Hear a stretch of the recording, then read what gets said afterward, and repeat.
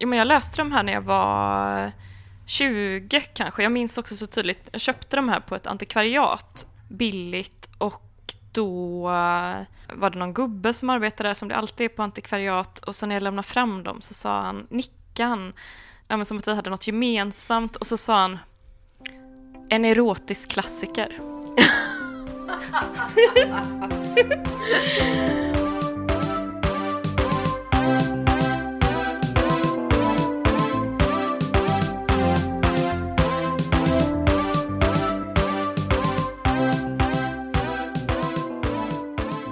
Välkomna tillbaka till det 12:e avsnittet av Gästabudet den 1 oktober i Malmö. Och jag, Lyra Colli, sitter här med Rebecka Kärde, Mikaela Blomqvist. och så tycker jag vi ska nämna Mikael Wiehe. Ja, och Victor Malm. Det är tydligen hans lägenhet. Vi har faktiskt ett ex av Victor Malms avhandling här som vi kan lägga fram för att känna oss mindre tjejensamma. Är det detta som kallas postmodernism? Det är ingen som har bläddrat i den avhandlingen, det ser man. Det är en helt... Ett jungfruligt exemplar. Ja. Och vi pratar idag om berättelsen, är vårt tema. Ja. Och mitt exempel den här gången är då... Jag blir så inspirerad av det här med manifesten. Så jag har också med mig ett manifest om... Det rör kanske inte berättelsen direkt, men det är ändå besläktat, och det är då den, vad ska man säga, svensk-brasiliansk-amerikanska poeten och konstnären Øyvind Fahlströms manifest Hett Larra Gulpur på Fåtsglabben från 1953. Och den här titeln då, det är hämtat från Nalle Puh. När någon av figurerna i Nalle Puh skriver ett gratulationskort till någon annan, och så ska det stå hjärtliga gratulationer på födelsedagen. Och i den svenska översättningen så är det då det här, för den här figuren kan inte stava. Och det här är då ett manifest för konkret poesi, har det sen försetts med. Det har fått en undertitel av Øyvind Fahlström själv några år senare. Men ursprungligen så hade det inte det. Och han, som sagt, det här är tidigt 50-tal, och Øyvind Fahlström var väl en ganska udda figur. Han var liksom inte inlämnad i svensk författarliv så riktigt, tror jag, utan jag tror att han mer eller mindre gjorde sitt, och sen så kom han att bo i USA en väldigt stor del av sitt liv, och i med det här manifestet så tror jag att han är den absolut första som använder begreppet konkret poesi överhuvudtaget för att beskriva en poesi som arbetar med språket som materia mer än ämnesinnehåll, berättelse och sådär. Men jag tror att han nog aldrig kommer att riktigt uppfattas kanske som en svensk poet, för att han rörde sig i en mer internationell miljö. Men i alla fall så inleds det här ganska korta manifestet med att han beskriver utgångsläget. Och här borde jag egentligen ha gjort research, för det är så att han börjar med att skriva så här: att det litterära vårmodet för 1953 dikterades i Sigtuna. Man slopade den psykoanalytiskt markerade byst- och höftlinjen, drog ner kjollängden och uppringningen. För det ska vara tonvikt på fantasin i år. Volanger och fjärilar i håret. Sjung med oss, Zetterlind. Och uppenbarligen hänvisar han här till någonting som har hänt på Sigtuna-stiftelsen. Jag vet ej vad det är. Men vet du, Mikaela? Man vill ju veta vad det är. Man vill jättegärna veta. Ja. Vad var det här för möte liksom, som han polemiserar mot? Vad var det för kotteri? Vad gjorde Zetterlind där? Sven Stolpe som var framme igen kanske. Antagligen. Jag skapa kaos på Sigtuna. Ja, det brukar ju vara det. Men man får lite den vibben, för i alla fall så är det uppenbart att Øyvind Fahlström här är missnöjd med det rådande klimatet i den svenska litterära offentligheten. Han skriver så här till exempel, att i Sigtuna talades det också om den nya kritikens strukturanalys. Men ingen satte kravet på frihet från psykologipyssel i samband med kravet på intresse för den poetiska strukturen. Förlåt, men vilken nivå här jämfört med är kritiker snälla eller dumma? Det får man ändå säga. Det här var, det var tider. Poesin, fortsätter Fahlström här, kan inte bara analyseras utan också skapas som struktur. Och inte bara som struktur med tonvikt på uttryck för idéinnehåll, utan också som konkret struktur. Tacka adjö till all slags ordnad eller oordnad, privatpsykologisk, samtidskulturell eller universell problematik. Det är givet att orden är symboler, men det är inte något skäl för att poesin inte ska kunna upplevas och skapas med utgångspunkt från språket som konkret materia. Och sen skriver han situationen. Allt sedan kriget, en lång ölcafé-trist domedagsstämning. Känslan av att alla experimentella ytterligheter har nåtts. För den som inte vill sväva in i vodkans eller himlamatens världar återstår bara att med de givna medlen analysera eländet. Och han vänder sig då mot den här uppenbarligen någon form av berättande, liksom en psykologisk realism med anspråk på att förklara världen. Och han tycker då att språket i sig självt har fått för lite uppmärksamhet, och han drar sen i manifestets paralleller till jazz till exempel. Han menar att språket är ju också rytmiskt. Språket är ett ord, är både bild och det stimulerar både synen, det stimulerar hörseln. Man kan göra så mycket av det här som inte omedelbart refererar till språkets semantiska nivå. Det är klart att den alltid finns där. Ett ord kommer ju alltid utlösa massa associationer. Men orden har också en rent materiell aspekt. Och om man fokuserar på den kan man skapa poesi som är någonting helt annat. Och han skriver då till exempel att hans dikter kan ibland beröra olika sorters människor. I alla fall så förekommer där egen namn som återkommer sådär. Och så skriver han så här att jag skildrar vissa människor. Bob, Torsten, Sten, Minna, Pi. Utan minsta intresse för dem som människor. Litteraturen blir inte omänsklig för det. Myror skulle bara kunna skriva böcker om myror. Men människan som har förmåga till objektivering och kringsyn behöver inte vara lika ensidig. Att det vill säga att människan behöver inte vara så fixerad vid den rent psykologiska dimensionen. Men om han är totalt ointresserad av dem, varför har han då med dem i sin text? Jag tror att det är för att de finns. Och det är ju ändå dikter som utspelar sig, tror jag är helt fel ord, men jag tror att han vill ändå skriva i en värld, naturligtvis, för att det är det enda man kan göra. Men att han menar då att på samma sätt som man inte vet var liksom en jazzimprovisation tar vägen, kanske, så finns det inte en berättelse, kanske man kan säga, en berättelse i de här dikterna. Det behöver inte finnas en berättelse i språket som styr riktningen. Utan det kan handla snarare liksom om assonanser och liksom en ren ljudbild. Men jag tänker att det är liksom svårt att undkomma berättelsens språk också i det antiberättande. För du pratar liksom om vart det tar vägen och någon slags utveckling. Och liksom också när han så här avvisar att intressera sig för dem som människor, så intresserar han sig ändå för dem som människor, men bara inte på det sätt så som man tar för givet att intressera sig för någon som en människa innebär. Ja, precis. Nej, men så är det ju. Och det är ju intressant för att det blir nästan med nödvändighet. Det är ju ett historiskt faktum såklart, men det blir ju väldigt reaktivt naturligtvis. Det är svårt att tänka sig att liksom en konkret poesi skulle kunna uppstå innan berättelsen. Det är nästan omöjligt, skulle jag säga, för att språket kommer så mycket senare. Eller liksom skriftspråket och sånt uppstår ju verkligen långt efter att människor har börjat förstå erfarenheter i tid och redogöra för dem. Ljud och tecken, alltså inte då nedskrivna men agerade, uppstår ju före själva språket. Ja, men då är det snarare kanske musik eller någonting än konkret poesi som kan uttryckas på det sättet, tänker jag. För det har ju människor uppenbarligen hållit på med hur länge som helst. Alltså dans, sång. Ja, bara gester och skrik, tänker jag. Ja, visst, precis.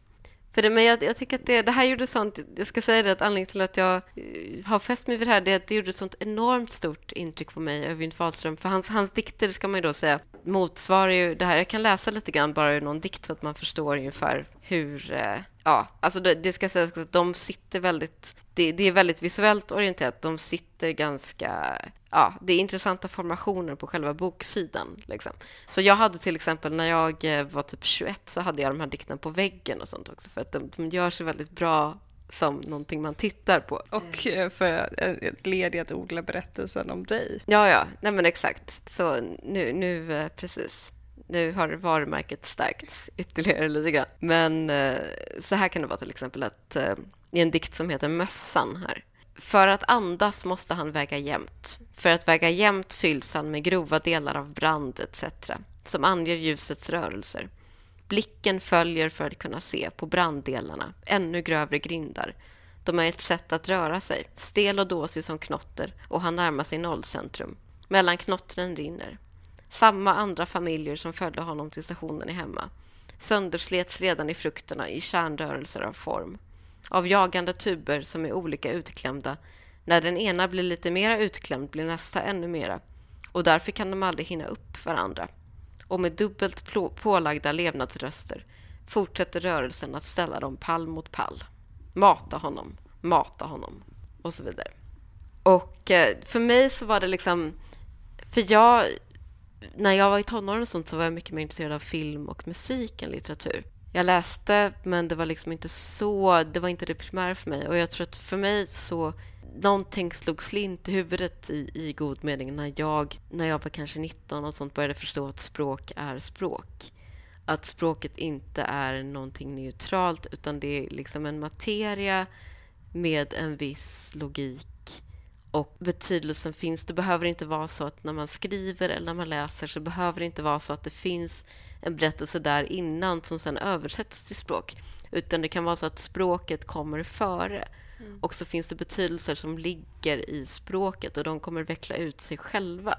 Fattar ni vad jag menar? Absolut, för det är inte som att den semantiska dimensionen är frånvarande. Nej, absolut inte. Den sätts bara på spel på ett annat sätt. Precis. Ja, för det är ju helt omöjligt. Alltså, jag vet inte hur Fahlström tänkte på det, för han tar ju en väldigt radikal position som nog han också själv begriper som väldigt radikal, tror jag. Så att han positionerar sig mot Zetterlind på Sigtuna, vad de nu höll på med för elände där borta. Men precis, för anledningen till att det blir intressant överhuvudtaget är ju att språket inte bara är materia, utan att språket i huvudsak kanske, eller i alla fall framförallt också är språk. Vi är inne på det i översättningsavsnittet, att ett ord som äpple till exempel är ju för den som har svenska som modersmål eller förstår svenska är inte bara äpple, utan det är det kan vara en barndom, det kan rymma hur mycket som helst. Och det gör det också intressant att liksom organisera orden på ett skenbart slumpmässigt sätt för att se vilka intryck som sen kommer ur det. Och sen är frågan, hur förhåller det sig till berättelsen? Är det en berättelse som uppstår implicit i det? Ja, alltså hur har du tänkt när du valde det här exemplet till berättelseavsnittet? Jag tänkte att det var en extrem position, och jag tänkte på det här manifestet också, att det här är ju verkligen det som man tänker att de polemiserar emot. Ja, men verkligen. Men jag funderar på om man som läsare liksom ändå skapar en berättelse av det, men jag tänker, är man inte då en dålig läsare om man gör det? Eller liksom att man liksom... Jag tycker många kritiker gör det i diktsamlingar, jag har säkert också gjort det, men liksom att man just i det här ganska starka berättelseparadigmet som vi är nu, så tycker jag även att man kan se i poesikritik att man liksom försöker få fram någon berättelse som kanske inte finns där. Och... Ja, precis. Att man försöker se det som att det här är en ruin, och så försöker man återkonstruera det här slottet som det var. Typ att man tänker att ledtrådarna till det som det egentligen handlar om. Det handlar om att knäcka den koden typ. Och så är det ju inte. Poesi är ju inte så. Att författaren har suddat lite här och lite där och sen gett ut det som poesi. Det är som ett pussel. En roman som någon har eroderat, det är en diktsamling i det. Ja, men ett sätt att uttrycka saker lite krångligare bara. För att man för att man överskattar sig själv. Exakt. Men jag tycker att det är intressant. Alltså Fahlström skriver... förlåt Mikaela. Nej, det var så roligt också för att de första manifestförfattarna svarade de här 30 eller vad det var som hade svarat dem med ett appendix till sitt första manifest. Vad skrev de där? Ja, men då skrev de bland annat att de skulle sluta göra sig själva till offer. Rannsaka sig själva. Men gud. Otroligt. Men alltså, hur tycker ni, för vi har berört det lite grann, men att så här, utvecklingen har sett ut under de här 12 åren som har gått, och hur tror ni att liksom 20-talet. Vart är vi, om vi nu ska berätta berättelsen om berättelsens status i den svenska litteraturvärlden?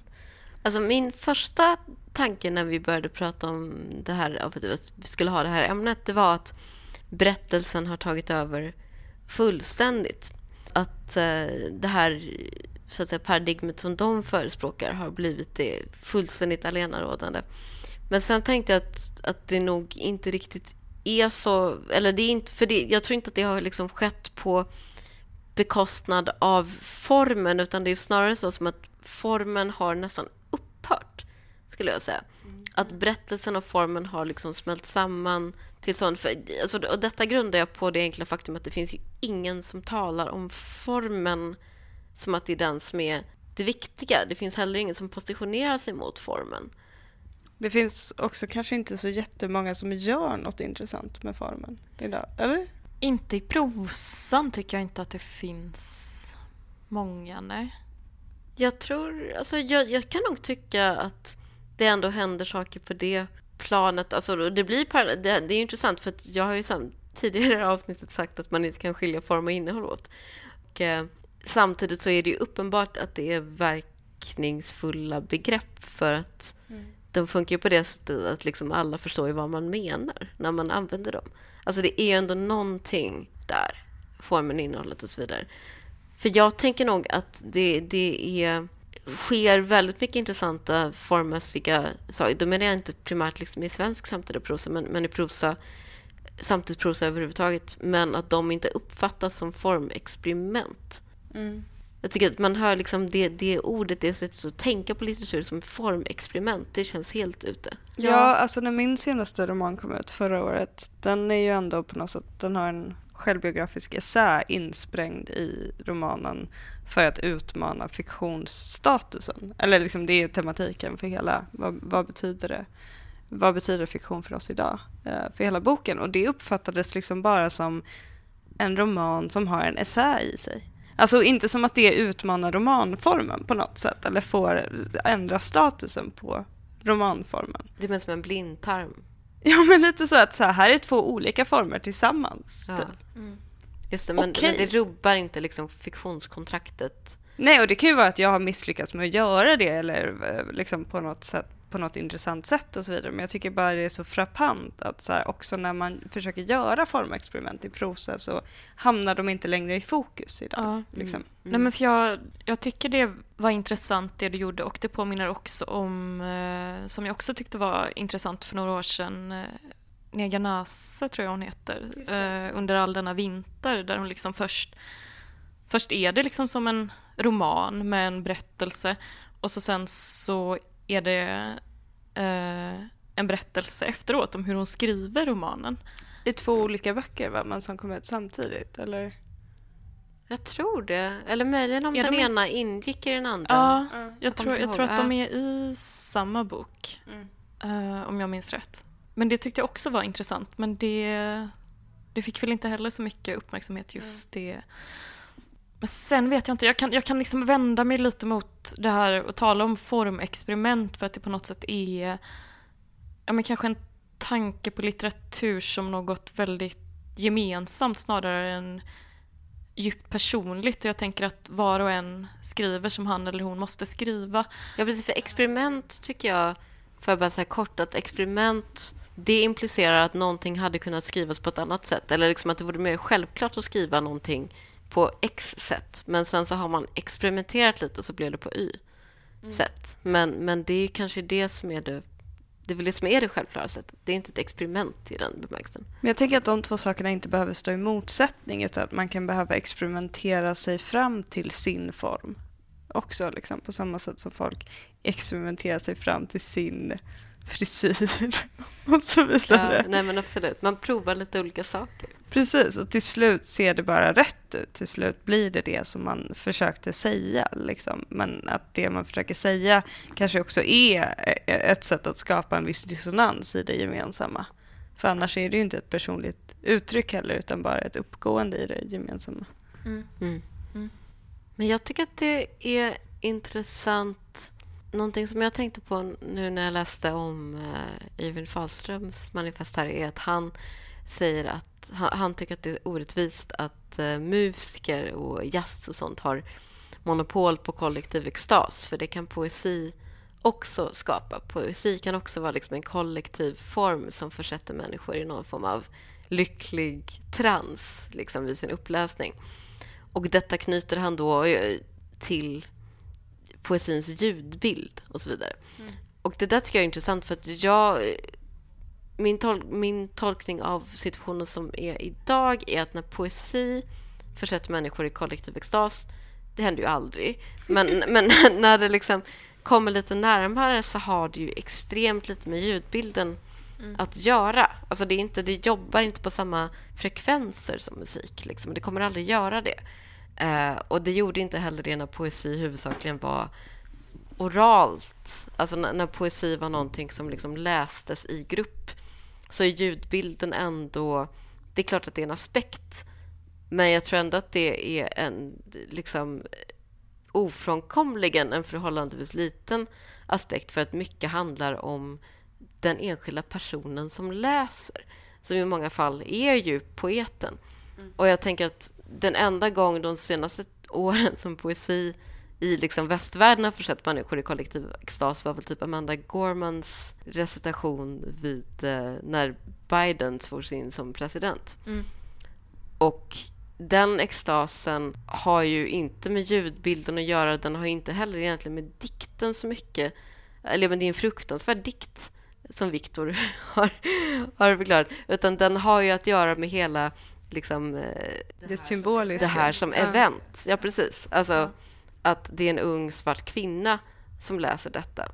Och det är ju någonting. Jag menar, det är ju inte ingenting. Det är inte så jag menar. Men det här som Fahlström tror jag ändå föreställer sig att dikten ska kunna göra när materian lösgörs från det semantiska. Det är absolut inte det som orsakar extasen i det här sammanhanget. Nej, och vad är det för dröm egentligen? Att materien ska lösgöra sig från det semantiska. Alltså det känns i sig som en berättelse som är omöjlig att föreställa sig. Alltså det går inte att föreställa sig någon icke-semantisk materia. Men är det inte... Liksom jag tror, nu var det jag som sa lösgöra, men jag tror att man kanske ska tänka på det som abstrakt måleri. Att det är liksom en liknande, för när man... så att det inte är föreställande. Det är precis inte föreställande, men samtidigt så när man betraktar en abstrakt målning så kommer man ju ändå ofrånkomligen göra jämförelser. Man kommer liksom tolka in, man kommer vara som en... Ser inte det där ut som en aprikos, kommer man tänka. Och man ser ju ändå någonting som är ett mer bekant sammanhang i det som förespeglar att det inte har ett sammanhang. Och det fanns ju liksom i kubismen och så vidare en realistisk ambition i botten. Alltså att man ville försöka fånga tingen så som de var. Liksom oberoende av hur ljuset föll till exempel. Och liksom oberoende av det mänskliga ögat och sådär. Alltså det finns ju någon slags vilja till att berätta om verkligheten bakom de mest liksom bortstötande formexperimenten genom konsthistorien. Men det känns som ofta när litteraturen tar över sådana synsätt och sådana liksom, så jag vet inte, det händer någonting, det skevas på något sätt, för att litteraturens material är inte riktigt samma som konsten, så litteraturens kommunikationsformer är inte riktigt samma som konstens. Men handlar inte det om att språket är allmängods på något sätt? Fast det är ju seendet också. Seendet, ja, men inte liksom själva målandet. Det alla använder språk, men alla målar inte. Ja, precis. Fast alla har inte alltid skrivit heller. Det är något ganska nytt att folk också skriver i dagligt tal idag. Alltså textar varandra och liksom skrivandets status har ju förändrats jättemycket de senaste typ 100 åren. På ett sätt som, ja, i och för sig, folk tar ju bilder också hela tiden. Men det där är ju ändå superintressant. Alltså. Jag har tänkt mycket på berättelsen i relation till skriften. Det som vi var inne på lite grann. Att, jag tycker att det är så intressant hur liksom den klassiska... Jag håller på att läsa Bibeln nu. Jag har en bibelcirkel med några vänner. Härligt. Det är jättehärligt. Och, var är ni någonstans? Ja, vi ska börja på andra Mosebok. Ni kör liksom linjärt? Ja, vi kör linjärt. Och jag tycker det är så intressant med den sortens... För det är ju första Mosebok eller Moseböckerna är ju någon form av epik kan man säga. Även om de har ju många andra inslag av andra genrer eller hur man ska uttrycka det också såklart. Men det är så intressant när det är en sån i någon mening storslagen berättelse som berättar om många generationer. Alltså det är ju ett oändligt antal generationer i Moseböckerna. Men samtidigt så har det här inte tagit form i en skriftkultur. Och det är egentligen så är det som liksom en massa anekdoter som staplas på varandra, för man kan liksom inte, det muntliga memorerandet, det tillåter liksom inte så mycket komplexitet i en historia, utan det är mer som att det blir liksom små episoder och sen så blir det att man rabblar, den var far till den, som var far till den, som var far till den. Så är ju Iliaden också, att det är liksom den här skeppskatalogen och sen så är det olika anekdoter, men deras temporala relation till varandra är egentligen ganska oöverskådlig eller kanske inte ens viktig typ. Utan det viktiga är att allt det här lagras. Och det där tycker jag är intressant. Och det är så talande tycker jag att Aristoteles utvecklade sin narrativa teori om tragedierna, som ändå var någonting som man skrev. Tragedierna tillkom i skrift, till skillnad från de homeriska eposen och sådär, som var någonting som tredades muntligt. Och jag tror att det krävs liksom, den skrivna formen för att den formen av liksom sofistikerad narration ska kunna uppstå. Och frågan är, vad händer då med berättandet i en tid när vi inte längre har någon som helst ängslan över att saker ska bevaras? När vi snarare har en känsla av att alla våra aktiviteter på internet och alla våra sociala sammanhang dokumenteras, bevaras kontinuerligt. Liksom. Vad får vi då för behov av för slags också berättelse? Precis, det där är ju så himla intressant tycker jag.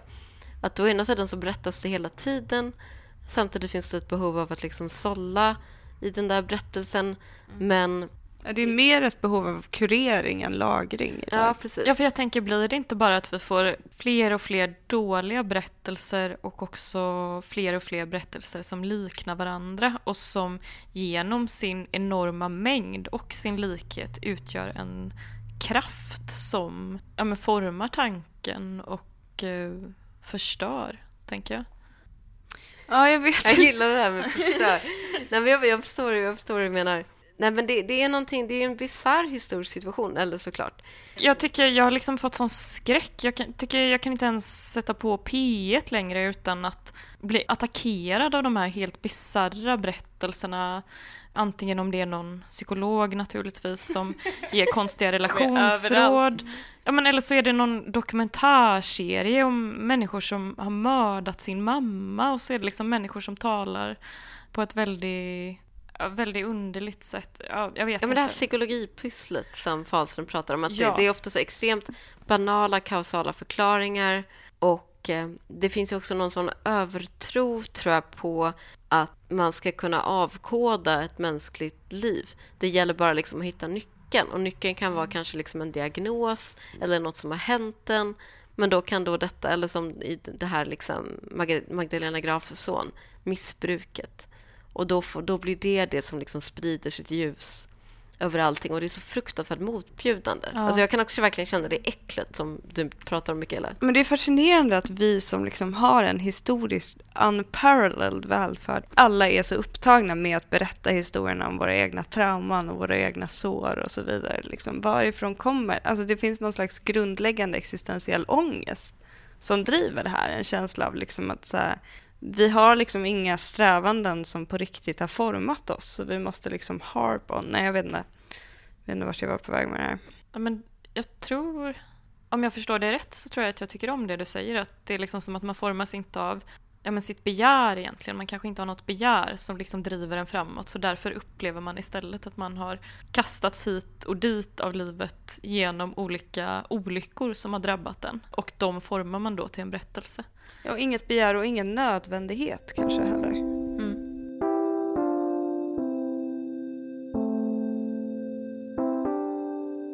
Men vad har du med dig för exempel, Mikaela? Ja, jag har med mig Alexandria-kvartetten. Och denna gången har jag otroligt fula pocketböcker. Jag tyckte de var jättesnygga. Jag tänkte på det specifikt, att jag tyckte att de var väldigt, väldigt fina. För de är nog tidigt 70-tal eller något sånt där. Är det Laura Sterells ansikte? Nej, det är olika ansikten.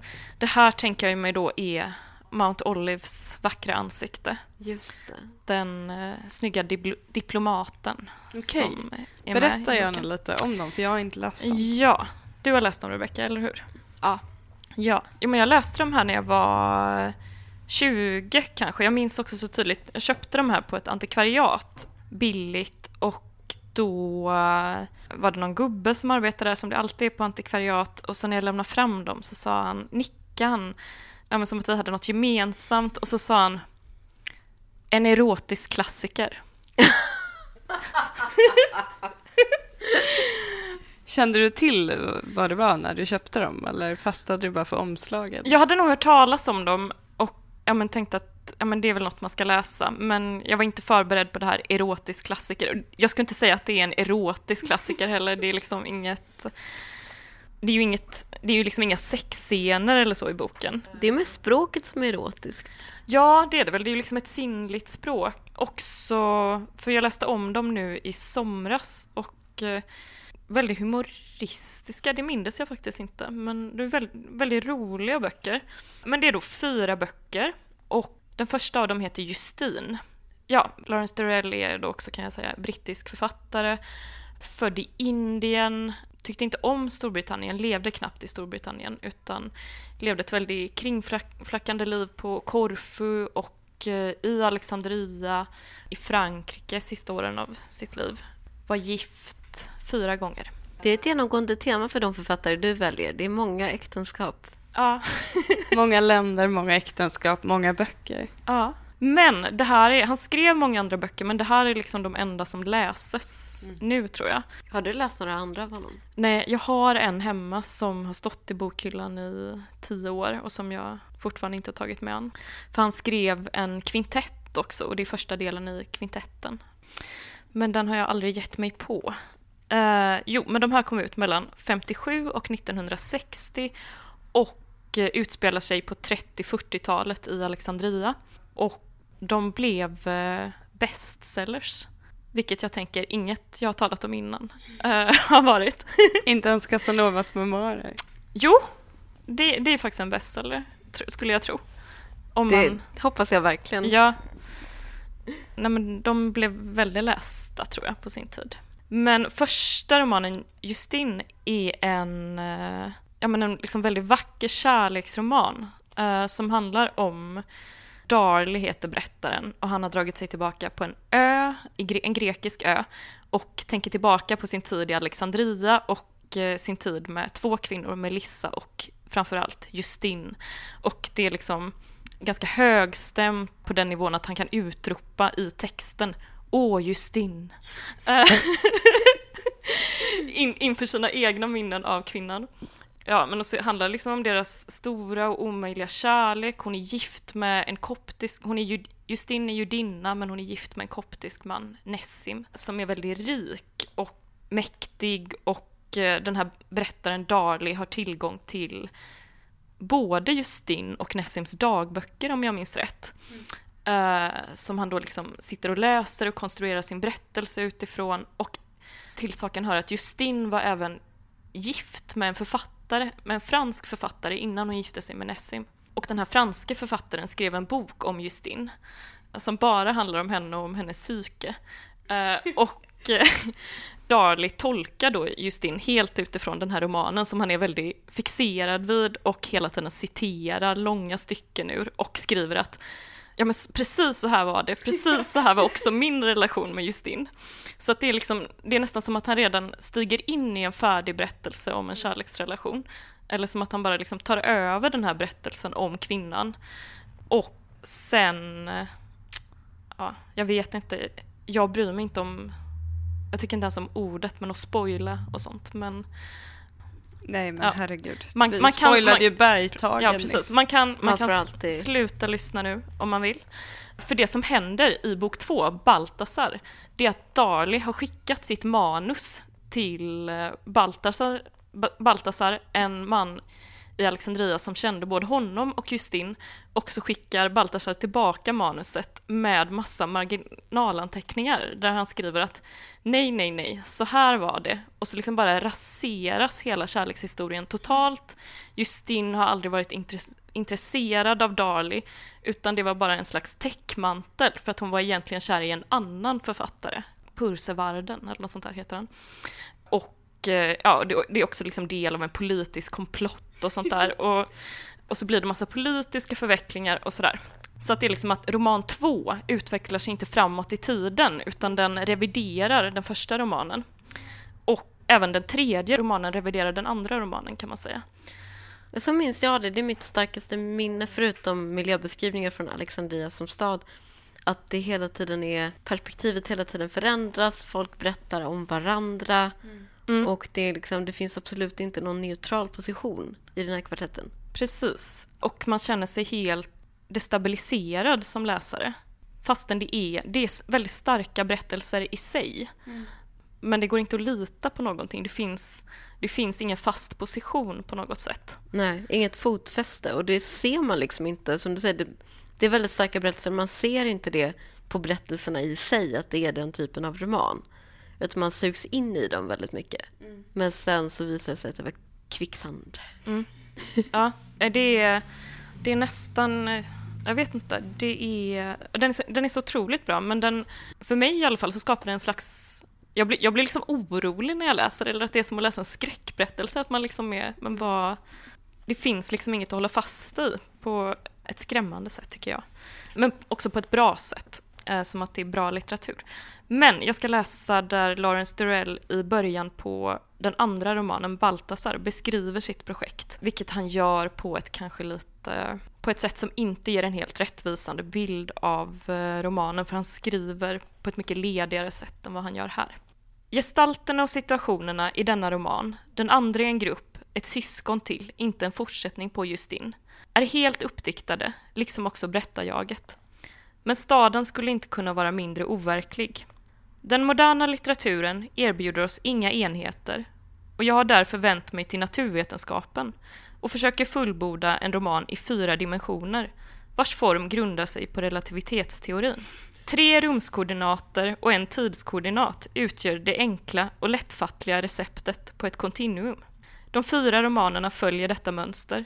De 3 första delarna kommer emellertid att utvecklas i rummet, därav bruket av ordet syskon, inte fortsättning, och är inte sammanlänkande i serieform. De griper över i varandra, sammanflätas i en rent rumslig relation. Tiden är hejdad. Endast den 4:e delen kommer att representera tiden och vara en verklig fortsättning. Relationen mellan subjekt och objekt är så betydelsefull för relativiteten att jag har sökt gestalta romanen från både subjektiva och objektiva utgångspunkter. 3:e delen, Mount Olive, är en rent naturalistisk roman i vilken berättaren i Justin och Baltasar blir ett objekt, det vill säga en romanfigur. Detta är inte Proust eller Joyce metod, ty de illustrerar, enligt min åsikt, Bergsons nuflöde, inte rumtid. Bokens centrala tema är ett studium av den moderna kärleken. Dessa synpunkter låter kanske något förmätna, för att inte säga uppblåsta. Han överskattar sig själv. Ja, men det borde vara mödan värt att göra ett experiment för att se om vi inte kan upptäcka en morfologisk form som man lämpligen skulle kunna kalla klassisk för vår tid. Även om resultatet skulle visa sig vara science fiction i ordets sanna bemärkelse. Det här är så bra ambitionsnivå. Ja. Och det är ju bra för att det blir inte pompöst för att han lyckas genomföra det också. Men jag kommer att tänka på redan när du pratade om alla hans äktenskap och Philip K. Dick, som ju var gift kanske 11 gånger eller någonting under sitt 44-åriga liv. Det är ju science fiction. Ja, och skrev science fiction. Nej, men hans roman Ubik, jag vet inte om ni har läst den. Nej. Som har en massa olika konstiga tidsdimensioner också, där liksom man kan lägga in folk i någon slags kryogenisk sömn så att de får ett slags halvliv, vilket ändrar på hela liksom berättelsens struktur så småningom. Och inte för att spoila, men efter ett tag så blir det lite oklart vem det är som är ett halvliv och inte, och sådär. Och så fort man liksom introducerar något sånt upplösande perspektiv på en berättelse, vilket görs i science fiction ofta och väldigt bra liksom. Så jag tror inte att man behöver markera avstånd mot det för att uppskatta det. Så om man bara fortsätter dyka ner i det, så söndras ju hela liksom grundförutsättningen för ett sammanhållet berättande överhuvudtaget. Alltså jag tänker att det här exemplet, jag blev väldigt sugen på att läsa det. Jag tror du skulle tycka väldigt mycket om det. Ja, det är verkligen hur skört det är liksom. Och också, apropå det här med form och innehåll, men här smälter det också samman så otroligt snyggt, för tema är, som han skriver, den moderna kärleken. Och men det handlar ju mycket om hur gång på gång för de olika romanpersonerna hur kärlekens illusioner rivs sönder på något sätt. Jag vet inte, ska jag läsa ett stycke ur själva romanen också, eller blir det för mycket? Det tycker jag du ska. För då är det, det är mycket sånt där att man träffar sina drömmars kvinna, men hon är maskerad. Och så sen när man 1 år senare får tag på henne så visar det sig att hon inte har någon näsa. Mycket sånt är det. Är det mycket tvillingar? Det känns som det skulle kunna vara, jag minns inte riktigt. Nej, inga tvillingar tror jag. Men det hade hört hemma. Jag ska bara öppna Leif GW-vinet. Ja. Gud, Leif GW. Men det här är då Mount Olive som är... Korken sitter. David Mount Olive är en brittisk diplomat som ett tag bor i Nessims föräldrahem när han är i 20-årsåldern och har då en relation. Han är jämnårig med Nessim, men han har då en relation med Nessims mamma som man får tänka sig då är kanske strax över 40. Men fortfarande liksom en vacker kvinna. Och sen så blir han återkallad till England och placerad i Ryssland och sånt där. Och sen på massa olika ställen och arbetar som diplomat. Och då bara brevväxlar de istället i kanske ett par decennier. Utan att någonsin träffas. Men brevväxlar i någon slags illusion om att de fortfarande har en kärleksrelation. När utspelar sig de här romanerna ungefär? När är de skrivna? 30-40-talet. I den sista Clea så är det krig. Men inte i de tidigare. Men det är också så himla... Jag läste dem när jag var, eller om jag hade varit i Alexandria. Och jag läste mycket den här poeten Konstantin Kavafis som är från Alexandria. Läste jag jättemycket, som är en av mina favoritpoeter. Som citeras mycket i romanen också. Precis, han förekommer jättemycket där. Och det är någon sån väldigt särskild... Det är självklart någonting man läser in mycket, men en sån liksom melankolisk, kosmopolitisk, döende stad. Det är så vackert. Det är liksom det här ljuset på någonting. Och det är en sån diplomatisk smältdegel. Det är väldigt, väldigt många olika kulturer. Det är det grekiska, det egyptiska, det är liksom muslimska, det koptiska, brittiska diplomatkårer. Och det finns också ett sånt skuggliv. Alltså Kavafis som var liksom homosexuell. För mig så förkroppsligar han den här tidens Alexandria. Eller det gör han ju för alla, liksom, tror jag. Som har en relation till det här. Men i det att det är liksom ett liv som pågår på massa olika nivåer. Det finns en otillfredsställd längtan hela tiden. Och ett begär som då och då realiseras. Men som sen sjunker tillbaka. Ja, det är någon slags fond till de här romanerna, tänker jag. Du fångar stämningen väldigt exakt. Men du menar att det är så i Alexandria på riktigt? Jag vet inte. Jag tyckte att det var så, men jag tror att det var jag som projicerade väldigt mycket. Men jag tyckte att det var helt fantastiskt i Alexandria. Men jag tror att jag var ju i stan fysiskt, men jag var nog i hjärnan mer i Kavafis kanske. Och i Alexandria-kvartetten. Så det är svårt att säga. Litterär turism. Ja, men det är inte fel, tycker jag. Nej, herregud, jag har åkt till Prousts Balbec, Cabourg, just för att få uppleva den proustska besvikelsen och komma dit och upptäcka att det är bara en fransk liten badort, precis som han gjorde i romansviten. Det går ju inte att misslyckas. Liksom. Och till Lorcas sommarhus. Var det en stor upplevelse? Ja, men det var faktiskt fint. Det var fint att se Granada överhuvudtaget. Jag tyckte det såg ut precis som i Lorcas dikter, liksom hela miljön omkring. Men nu ska Mount Olive och Leila träffas för första gången på kanske 10, 15, 20 år. Jag vet inte. Och det är ingen så här coronarelation som har uppstått under pandemin, att man bara videochattat i typ 3 månader. Nej, det här är liksom en decennielång brevväxling. Ja, och till saken hör också att han har liksom blivit väldigt mycket diplomat och liksom varit en väldigt bra diplomat, men också blivit, som jag läser det, tommare och tommare. Och Leilas brev har liksom varit det som har varit mänskligt hos honom under de här åren.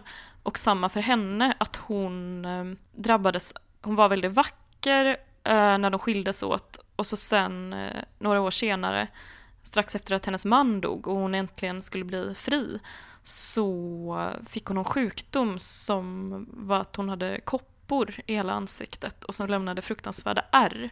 Så att hon sitter bara isolerad i öknen på ett stort gods betäckt med svart slöja och skriver brev till... det är det här som är en erotisk klassiker. Och skriver brev till Mount Olive. Så det är liksom också, det är hennes liv, är liksom deras relation. Ja. Och hon har då inte velat träffas när han kom till Alexandria. Men nu har hon äntligen gått med på att träffas. Ja. Han gick med lätta och glättiga steg över gruset som man hörde gnissla under sina fötter. Och då han närmade sig droskan ropade han med låg röst: Leila. Han såg på kuskens silhuett mot himlen att han vände sig om och blev uppmärksam. Inifrån droskan hörde han en röst, Leilas röst, säga någonting som: Åh, David, så vi möts då till sist. Jag har kommit hela den här vägen för att säga dig. Han lutade sig framåt med förbryllad min och ansträngde ögonen, men han kunde inte se mer än en otydlig gestalt som satt i droskans bortre hörn. Kom in, ropade hon befallande. Kom in så ska vi tala. Och det var nu en känsla av overklighet grep Mount Olive. Han kunde inte exakt fatta varför, men han kände det så som man gör i drömmen när man går utan att röra vid marken, eller också tycks stiga långsamt genom luften som en kork genom vatten. Hans känslor sträckte sig som antenner mot den mörka gestalten för att söka fånga och tyda meningen i dessa framstörtande fraser och analysera den underliga känsla av desorientering som de medförde, dolde inom sig, liksom när en främmande tonfall smyger sig in i välkända röster. Någonstans brast hela sammanhanget i hans intryck. Saken var denna. Han kände inte riktigt igen rösten. Eller för att uttrycka det på ett annat sätt. Han kände igen Leila, men kunde inte riktigt tro på sina egna örons vittnesbörd. Det var inte den, så att säga, kostbara, fulltonigt klingande röst som hade levt vidare i hans fantasi, bebott Leilas hågkomna gestalt. Hon talade nu ryckigt och osammanhängande, på ett sätt som gjorde ett intryck av lösmynthet, med en röst som hade en liten korthuggen skärpa. Det måste väl vara effekten av upphetsning, och vem visste vilka andra effekter? Erotisk klassiker. Men satser som dog bort bara för att börja igen i mitten. Satser som snubblade och föll just medan de skulle sammanbinda två tankar. Han rynkade pannan för sig själv i mörkret medan han försökte analysera denna besynliga prägel av overklighet och förvirring hos rösten. Det var inte den röst som hörde samman med Leila. Eller var det det? Nu lades en hand på hans arm. Han studerade den ivrigt i pölen av milt ljus som kastades av oljelyktan i mässingshållaren bredvid kuskbocken. Det var en knubbig och ovårdad liten hand med korta olackerade naglar och icke nedtryckta nagelband. Leila, är det verkligen du? Frågade han nästan ofrivilligt, alltjämt överväldigad av denna förnimmelse av overklighet, av desorientering, liksom av två drömmar som flöt ihop och avlöste varandra. Kom in, sade den nya rösten från en osynlig Leila. Medan han lydde och steg upp i den vaggande droskan kände han hennes sällsamma blandning av dofter i kvällsluften. Åter en oroande avvikelse från den godtagna minnet. Men orangevatten, mynta, eau de cologne och sesam. Hon luktade som en gammal arabisk dam. Och sedan märkte han den svaga anstrykningen av whiskydoft. Även hon hade måste stärka sina nerver med sprit inför mötet. Medkänsla och obeslutsamhet brottades inom honom. Den gamla bilden av den lysande, rådiga och eleganta Leila vägrade på något sätt att fixera sig i det nya. Han måste helt enkelt se hennes ansikte. Som om hon läste hans tankar sade hon: Alltså har jag kommit till sist, obeslöjad för att möta dig. Han tänkte plötsligt, i det att han hastigt rätade på sig. Gode Gud, jag har helt enkelt aldrig tänkt efter hur gammal Leila kan vara. Hon gjorde ett litet tecken och den gamla kusten i tarbushen styrde långsamt tillbaka ekipaget till Grand Corniches upplysta makadam och lät hästen gå i skritt. Här dök de skarpa blå gatlyktorna upp till vagnen, en efter en, för att kika in. Och när den första av dessa påflygna ljusglimtar kom, vände Mount Olive på sig och såg på kvinnan bredvid honom. Han kunde känna igen henne mycket dunkelt. Han såg en knubbig och bredkindad egyptisk dam av obestämd ålder med svårt kopparigt ansikte och ögon som var groteskt förstorade av antimonstiftet. De sorgsna, upproriska ögonen kunde ha tillhört någon klumpig varelse på en skämtteckning. En teckning av djur som är utklädda till och agerar som människor. Hon hade verkligen varit tapper nog att lägga av sig slöjan, denna främling som satt framför honom och med ett förtvivlat och ömkligt uttryck av vädjan såg på honom, med målade ögon som på fresker. Hon bar en min av osäker djärvhet när hon mötte sin älskares blick, även om hennes läppar darrade och hennes tjocka kinder skälvde vid varje stöt av de massiva gummihjulen mot vägen. De såg på varandra i fulla 2 sekunder innan mörkret uppslukade ljuset igen. Då lyfte han hennes hand till sina läppar. Den skälvde som ett löv. I det kortvariga ljuset hade han sett hennes okammade och stripiga hår som hängde ner över nacken, hennes vårdslösa och oordnade svarta klänning. Hela hennes apparation gjorde ett hafsigt och improviserat intryck, och den mörka hyn som var så grymt hopsnörpt och ärrad av kopporna verkade skrovlig som skinnet på en elefant. Han kände inte igen henne alls. Leila, utropade han. Det var nästan ett stönande, i det att han låtsades att han äntligen kunde identifiera och välkomna minnesbilden av sin älskarinna, nu upplöst och skingrad för alltid i denna ömkliga förvrängning, en fetlagd egyptisk dam med alla tecken på excentricitet och ålderdom. Gud, så slutar han aldrig bli på! Skrivna på sin yttre varelse. Var gång lyktorna kom jämsides tittade han igen, och var gång såg han sig ställd inför något som liknade ett djur på en skämtteckning, till exempel en elefant. Han kunde knappt ägna uppmärksamhet åt hennes ord, så inriktad var han på sina jagade känslor och minnen. Jag visste att vi skulle mötas igen någon dag, jag visste det. Hon tryckte hans hand och åter kände han hennes andedräkt, tung av sesam och mynta och whisky. Ja. Detta är så hemskt. Detta är varför jag menar att det är en skräckroman. Ja, det är verkligen skräck. Det är ren skräck. Det är skräck på så många plan. För det är liksom det är en skräck i sig att människor är så dåliga på att tänka i tid. Att det blir liksom en minnesbild som hänger sig kvar, och sen så kan den inte liksom justeras organiskt. Utan man gör sin bild av en människa, och sen så är den bilden där, och om man inte träffar den människan så kan man inte tänka in åldrande. Och det är också så hemskt att hennes utseende för honom är en så stor del av henne som person. Att liksom det här egentligen kanske inte alls särskilt fruktansvärda åldrandet för honom, så gör det att hon blir liksom en helt annan människa. Alltså det finns en sån moralisk... Hennes personlighet blir helt meningslös. Ja, precis. Men jag tänker att det inte handlar om det, utan jag tänker att det är att beskrivningen av hennes utseende egentligen är en gestaltning av den kärlekslösa blicken.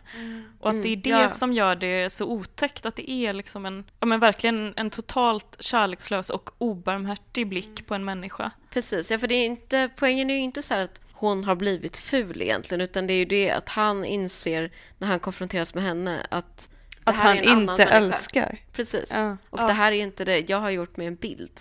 Och nu konfronteras jag med liksom den verklighet som den bilden är löst baserad på, och det är någonting helt annat. Och det här är också en helt annan, för att knyta tillbaka till Aristoteles igen, typ av medkänsla än den han beskriver med katarsis, den typen av medkänsla som vi liksom får fritt spel för i tragedin, och därmed så här sköljer ur oss, så vi kan lämna liksom ett tragedispel så här styrkta, just för att vi har liksom blivit purged, vad heter det på svenska? Renade.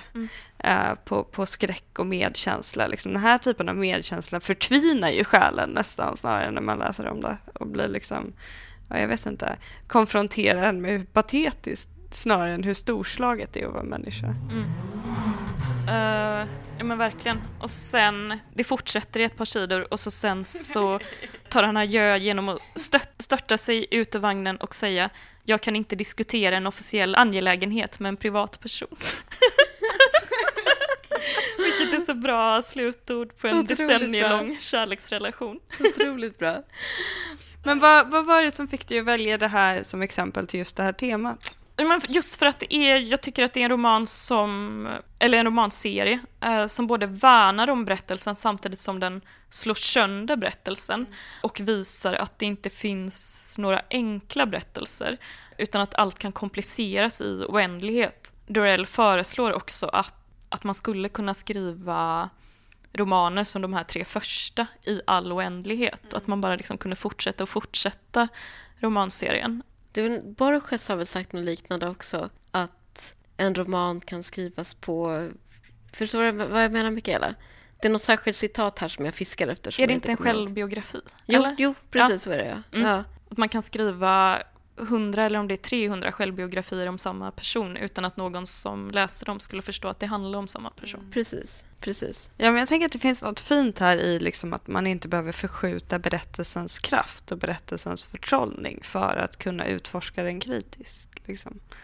Man behöver inte, och det är väl det de här manifestförfattarna, för att återknyta till dem, på något sätt känner sig trängda av. Alltså att det i den tidens svenska litteraturklimat fanns en sorts förskjutning av berättelsen och en slags misstro mot själva dess makt att förtrolla överhuvudtaget, liksom, vilket skapade en distansering till läsarna också.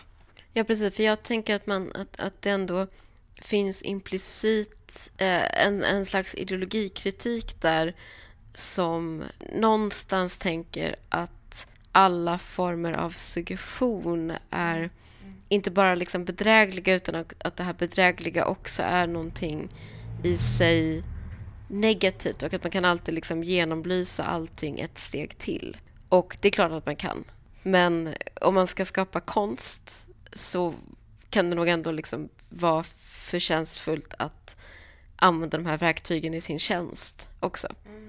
Ja, det är inte nödvändigtvis närmare verkligheten bara för att man dekonstruerar i all oändlighet. Nej. Samtidigt tror jag liksom att någon form av grundläggande insikt om den dekonstruktionen och om språkets karaktär av språk så att säga är helt nödvändig för att man ska kunna liksom ha ett intelligent förhållande till det typ överhuvudtaget. Eller jag känner liksom att för mig i alla fall när jag upptäckte typ poesi och Falström också och konkret poesi sådär, att det förändrade mig för liksom resten av livet, att jag förstod att språk var någonting särskilt och jag tror att det gjorde någonting också med min blick på reklam till exempel kanske, att jag fick en helt annan tolerans, en betydligt lägre toleransnivå för floskler tror jag, för att jag begrep att skillnaden kanske liksom mellan formler och mer komplexa uttryck och hur stor och helt avgörande den är.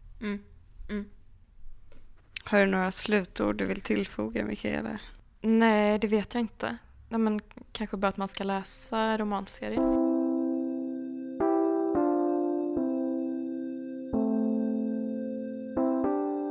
Om ni skulle skriva på ett manifest idag om berättelsen, vad skulle stå i det då?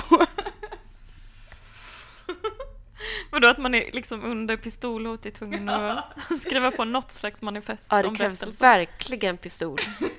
Det krävs verkligen pistol. Vad lovar ni inför det litterära 20-talet i relation till berättelsen? Jag tror att tyvärr, det här säger inget bra om mig som person tror jag, men jag tror att i mitt fall så hade det varit tvungen att vara ett motmanifest. Det hade varit tvungen att vara reaktivt. För att någon annan hade börjat och så hade jag blivit så himla irriterad. Och så skulle jag kunna skriva på vad som helst. Men jag skulle ju aldrig det. Men jag tror att det hade varit tvungen att börja med att någon påstod någonting tvärsäkert om berättelsen. Och så hade jag tänkt idiot. Och så hade jag skrivit på ett manifest som sa tvärtom. Men vadå, som någon gick ut och skrev ett manifest där de insisterade på att berättelsen är helt död.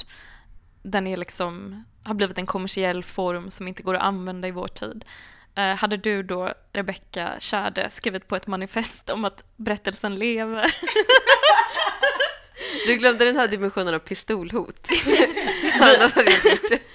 Vi vill bli lästa. Som kritiker, jag vill skriva kritik som blir läst. Ja, nej.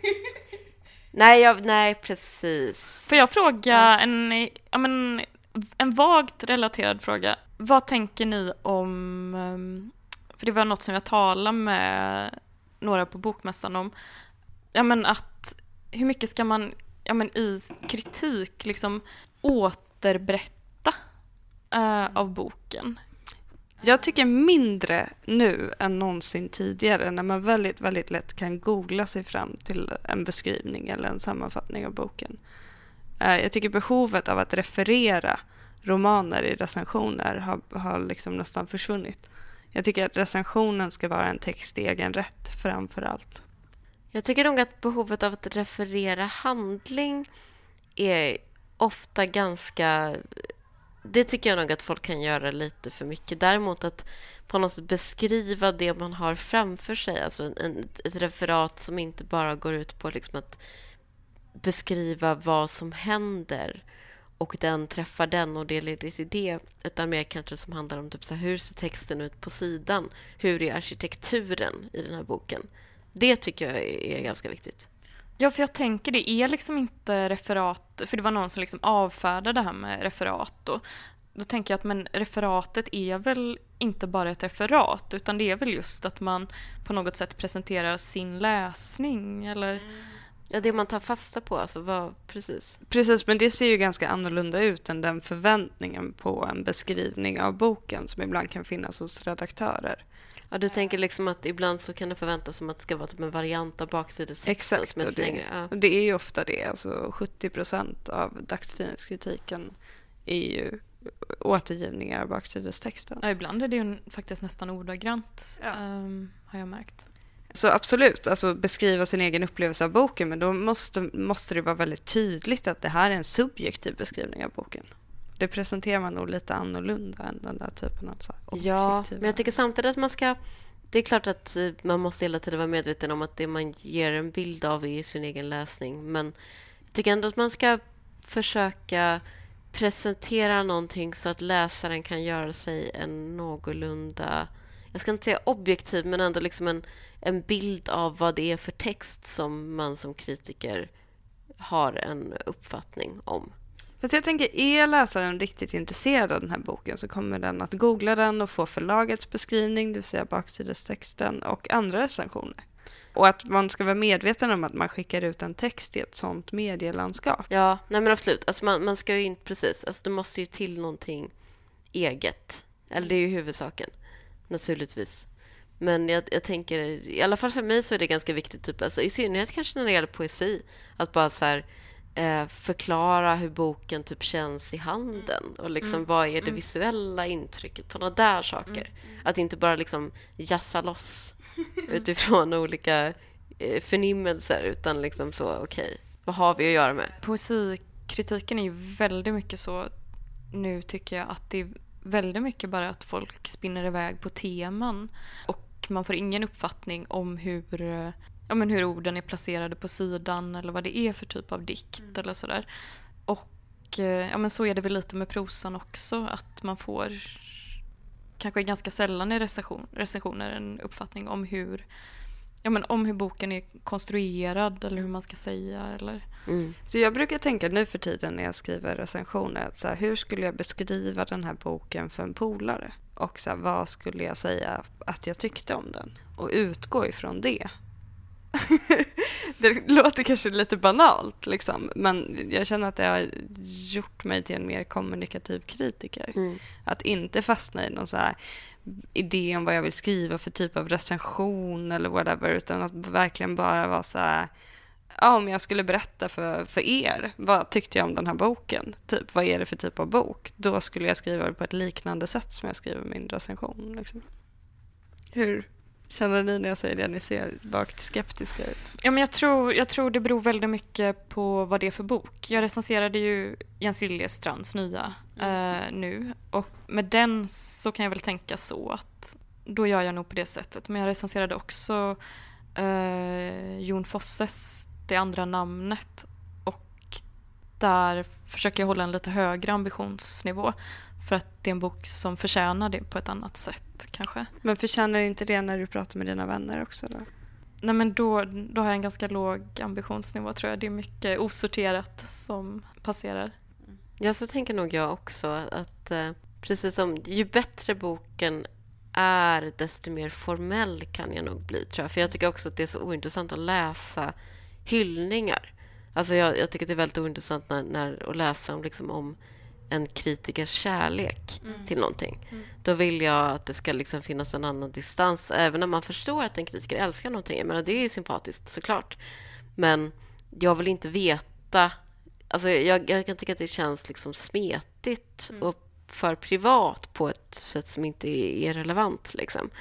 Så då vill jag nog ha en annan helhetsblick, eller liksom i alla fall en annan objektivering typ. Däremot när någonting är lite, eller jag brukar försöka tänka typ att när jag så har någon sån känsla av att jag verkligen inte gillar någonting, jag förstår att det här är liksom egentligen kanske inte fruktansvärt och man kan inte recensera det som att det är fruktansvärt, men jag tycker inte om det, så brukar jag försöka lita på den känslan.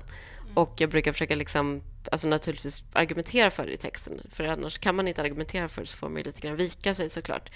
Men där brukar jag gå på nog det här, hur hade jag pratat med en kompis? För jag vill inte skriva recensioner som är så, det är ju väldigt vanligt uppfattar jag det som. Och det har jag också gjort, recensioner som är lite så vagt positiva fast man egentligen tycker jätteilla om boken. För där tycker jag ändå när man pratar med andra kritiker och sånt att man märker att många har i väldigt mycket högre grad en tendens att skriva upp saker av liksom någon slags ren yrkesleda. Att man så bara, nej den här var inget vidare, men författaren har försökt och det är kul att den håller på och det är ju ändå ett intressant tema, och då blir recensionen liksom 4 av 5 fast man tycker 2 av 5. Ja, men också för att man kanske inte orkar leta fram de där argumenten inom sig helt enkelt. Precis, och det tycker jag man alltid ska försöka. För att jag tror att den där känslan av att man inte tycker om någonting, den måste man ta på allvar på det ena eller andra sättet. Och där försöker jag nog tänka så. Alltså jag förklarar för en kompis. Sen vet jag inte riktigt vilken kompis. Det varierar nog beroende på det. Nej, alltså jag menar inte bara slänga ur sig på en fest vad man tyckte om en bok. Nej, gud, det är ju fruktansvärt när det händer.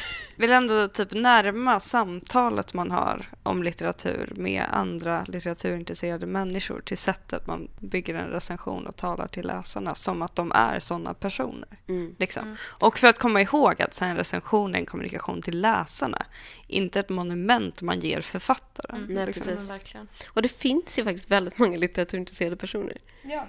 Det är klart att det är en minoritet i all högsta grad, men ändå, det finns så många litteraturintresserade personer som inte jobbar med litteratur. Det kan man ju glömma bort om man själv gör det, men det är ju majoriteten av alla läsare. Men hur jag har skrivit till mina vänner om, eller framförallt till en vän, till Gordana, om Jon Fosse nu när jag har läst, det har ju bara varit pinnekött verkar så otroligt gott. Och så bilder på pinnekött. Och ja, precis, för Mikaela vill gå på en norsk restaurang. Ja, varför finns det inga norska restauranger i Sverige? För att det inte finns norsk mat. Jo, de har ju en otroligt märklig matkultur. Ja, den är vidrig. Pinnekött och pannbiffsmörgåsar och det verkar så otroligt exotiskt och spännande. Vem fan åker till Malmö för att gå på norsk restaurang? Jag jobbade ju i Norge en kort period. En kvinna med alla tecken på excentricitet. Eller vad var det stod i boken? Ja, förlåt, Rebecka. Nej, men det är därför jag hatar norsk gastronomi. Det är svårt att tänka sig något sämre. Det var traumaåret när du jobbade i folkdräkt. Ja, precis. Den skranan får vi kanske höra mer om i nästa avsnitt. Vi återkommer till det. Men nu är det dags för oss att checka ut och stänga av inspelningen i alla fall. Och sen pratar till varandra som vi pratar till varandra som vänner istället för detta formella, högtravande samtal. Tack så mycket för att ni lyssnar. Ni som nu är häpnadsväckande, oroväckande många. Kulturbärare är vad ni är. Ja, tack så mycket och nästa gång är Viktor tillbaka. Vi har saknat dig, Viktor. Ja, det gör vi faktiskt.